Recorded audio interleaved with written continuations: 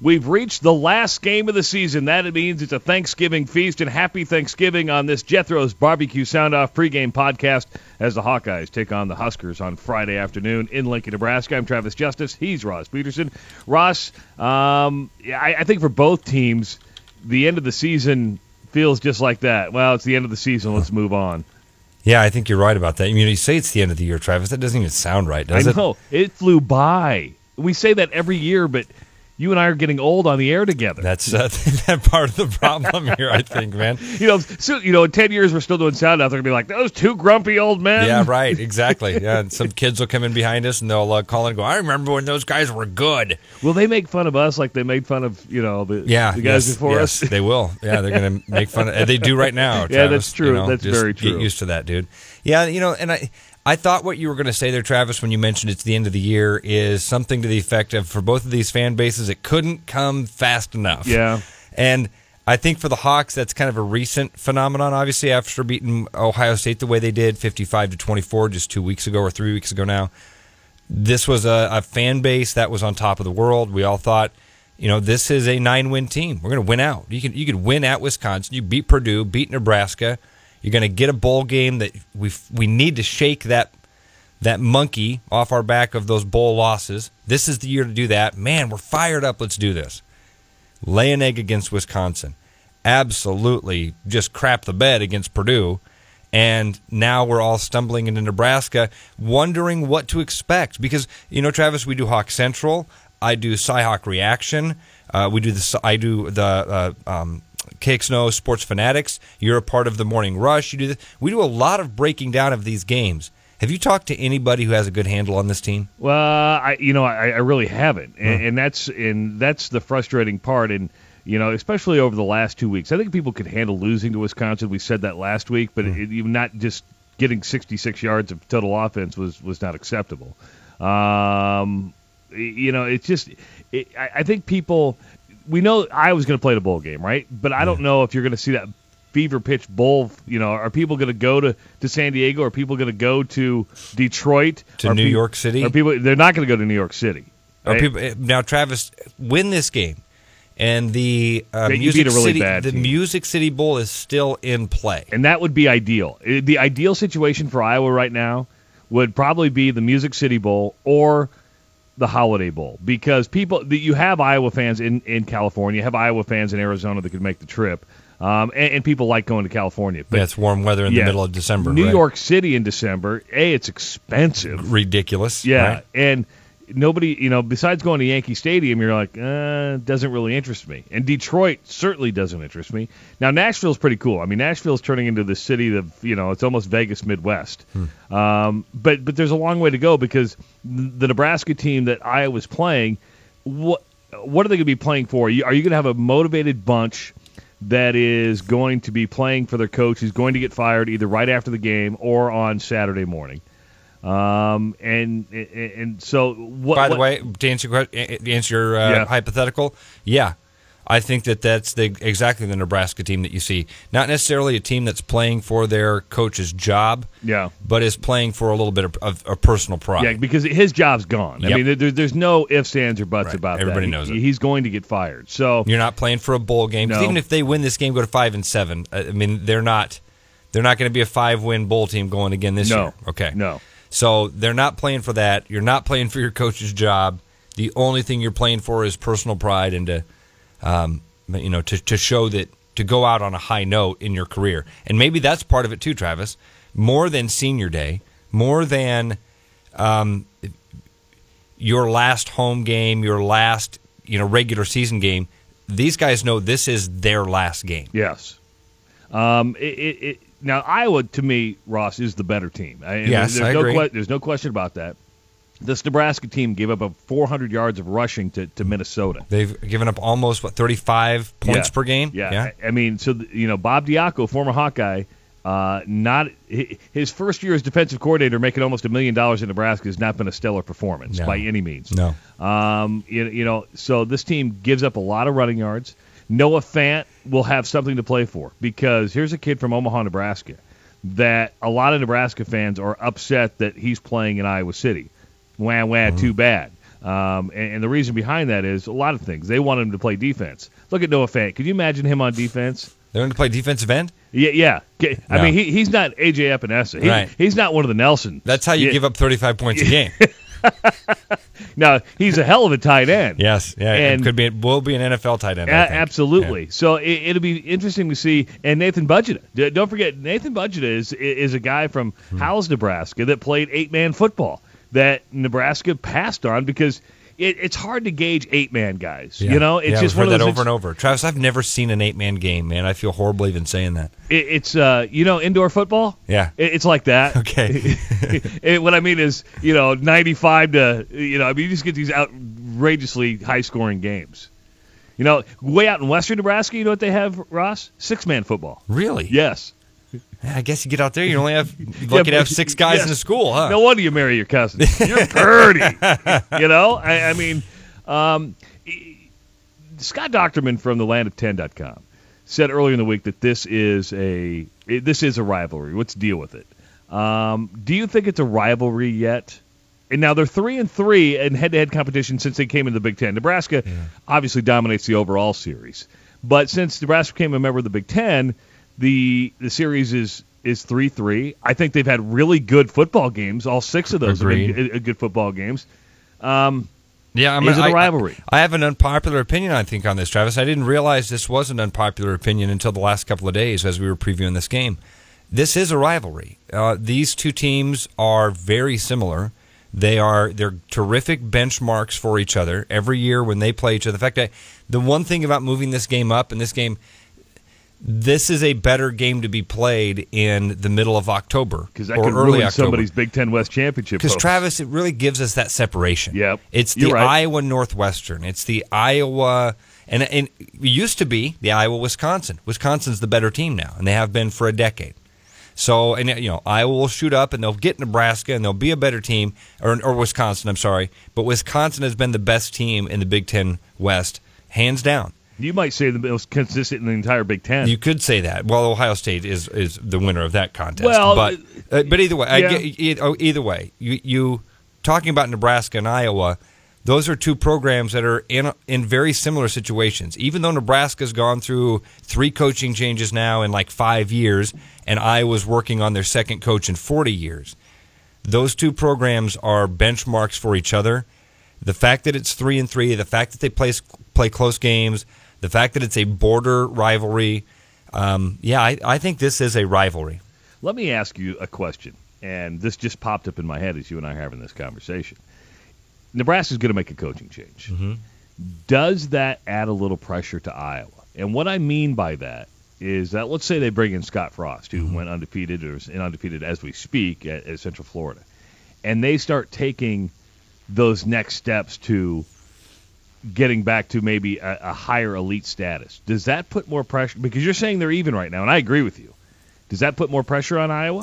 No. In the same way that P.J. Fleck didn't put any more pressure on Iowa, Jim Harbaugh didn't put any more pressure on Iowa. Maybe in some circles and for a very short term, it's, oh my gosh, other people are making changes and they're going to be fantastic because they made these changes. We have to make changes and also be fantastic. Yeah. Well, that's not the case. I mean, Jim Harbaugh is doing exactly what I thought would happen with Jim Harbaugh at Michigan. It's not. I don't think this is going to result in multiple national titles for the Maize and Blue and a return to dominance. In fact, I think eventually they all realize this guy's an embarrassing jackass to be running their program, and the tides turn. P.J. Fleck, same thing. Everybody thought he was going to start rowing the boat upstream this year. Didn't happen. And I don't think it happens. So bring in Scott Frost, and let's see what happens with Nebraska the next couple of years. My prediction with what happens with Scott Frost in the next 5 years, we're having the exact same conversations that we had about Bo Pelini.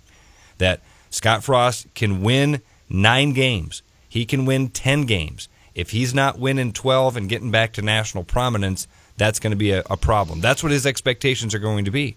So I don't think that them bringing in no coaching hire in the Big Ten affects Iowa. I really believe that. The only thing that this does is change the expectations and the perceptions of Nebraska football. You got the Hawkeyes, you got the Huskers, the Heroes game coming up on Friday, 3 o'clock on News Radio 1040 WHO. Of course, you can also listen to it live on the iHeartRadio app. All you have to do is go to whoradio.com/listen, and you can take it in right there. It's great, and the great thing is you can listen to the pregame, you can listen to the game itself, postgame, and right on through sound off. I think Ross and I are scheduled to go on the air, 8 o'clock? Yeah, maybe? but we're on till 11. We're on till 11 o'clock Yeah. on Black Friday. We'll have a lot of people driving back from Lincoln. It's going to be interesting, Ross, because I did a radio show in South Dakota yesterday because for some reason South Dakota wants to talk about Iowa and Nebraska. And they, What else do they have to talk about? That's a good point. This is the cheapest ticket you can get all year right now at Memorial Stadium. How much? Let's put it this way. My boss has 10 season tickets, right, to Nebraska. 7 of them are going to Hawkeye games. Or Hawkeye fans. He just gave them away. Wow.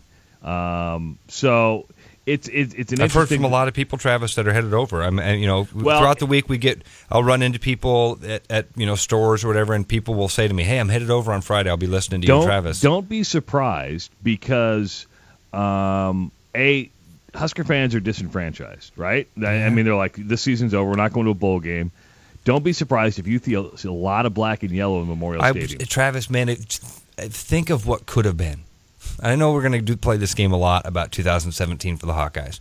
Just take either one of these last 2 weeks and flip the script a little bit and ignite. Let that fire that was ignited behind Ohio State burn for a week of one of those 2 weeks. And I think you're right. I think you're looking at one of those.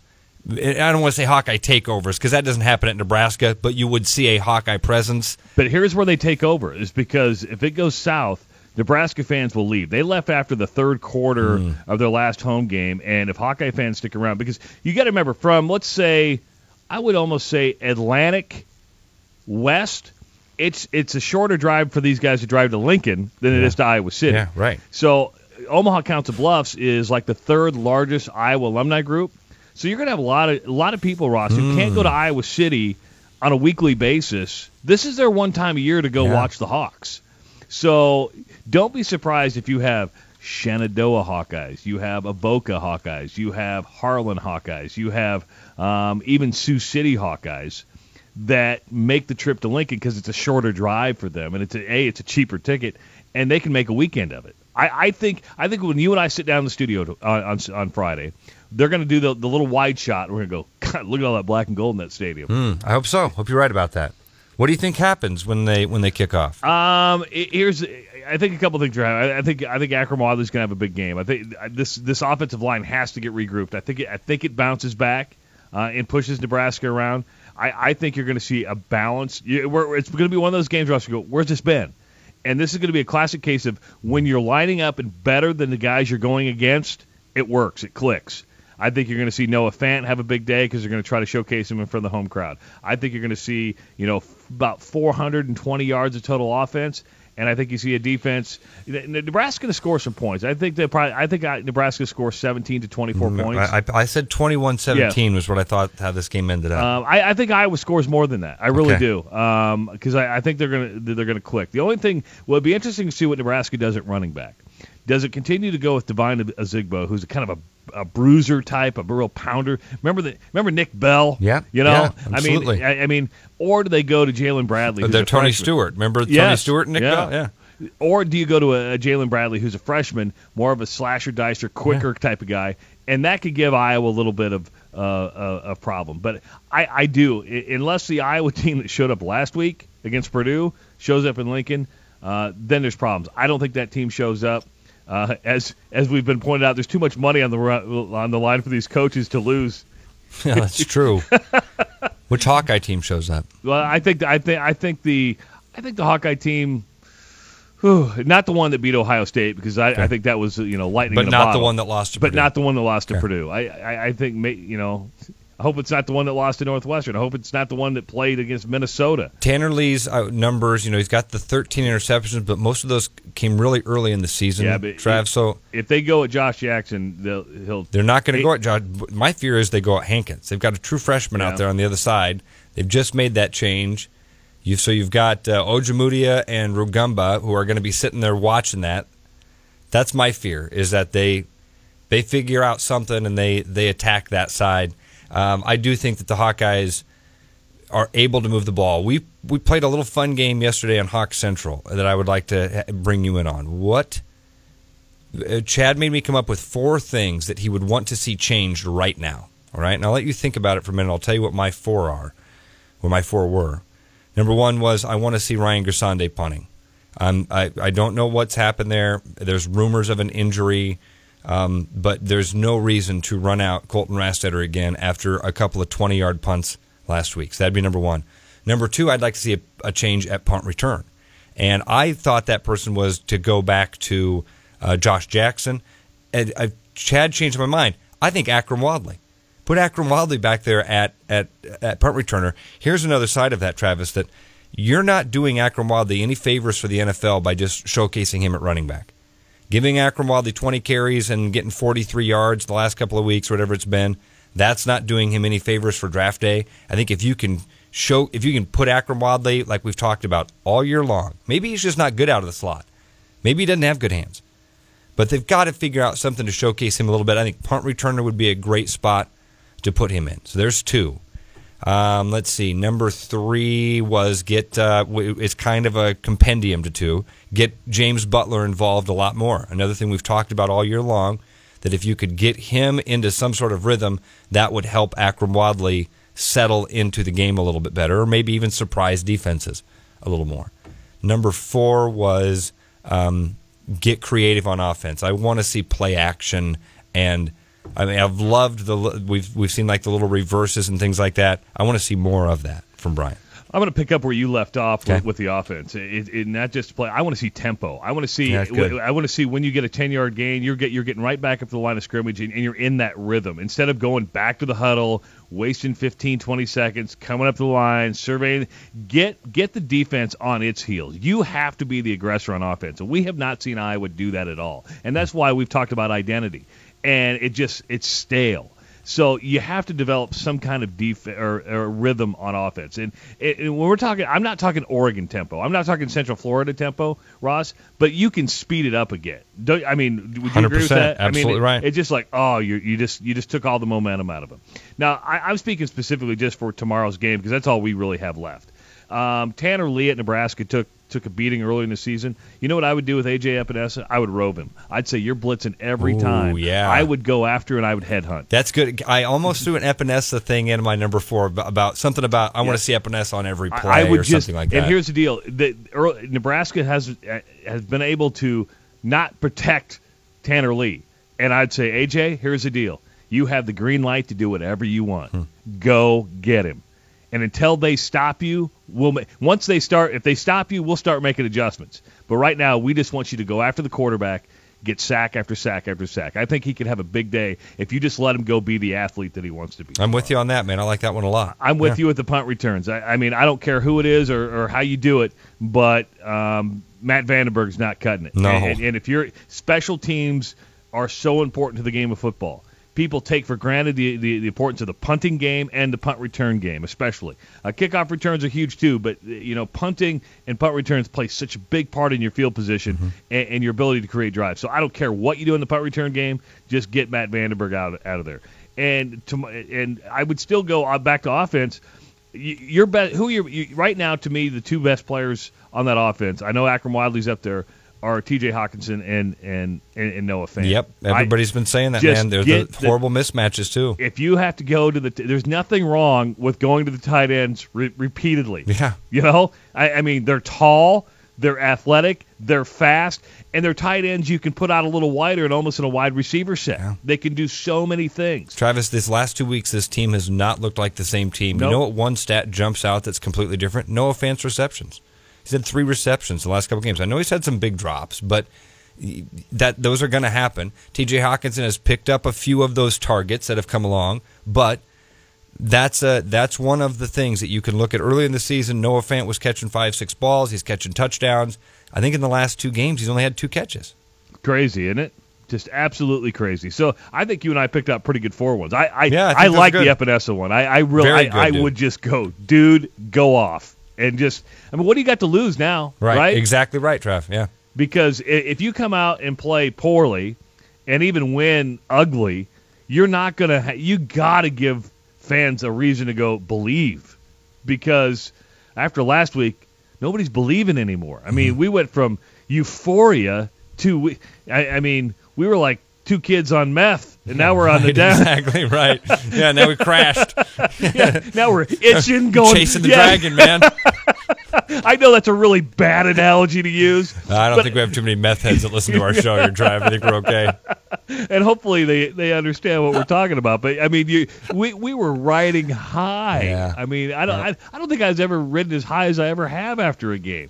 And I've seen a lot of college football games in my day, and that was the coolest thing. And then you just come down, and you're like, okay, Wisconsin, but then Purdue. I mean, you don't lose to Purdue. That's exactly what we've all said, man. We had that excuse built in with Wisconsin because Wisconsin's a really good football team. And Purdue's then the not. Iowa basketball team goes lays an egg in the Cayman Islands. Man, finally got a win yesterday, or what? No, not yesterday. Yeah, like that matters. Yeah, exactly.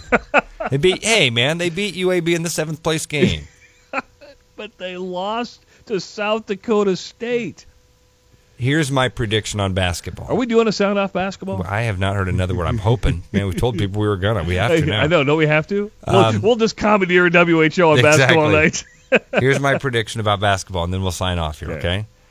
I predict that at some point this year, we have a conversation. I said this to Chad. I said it to Chris. I'm saying it to you. We will have a conversation at some point this year where people on the air say, how did this team lose to Louisiana?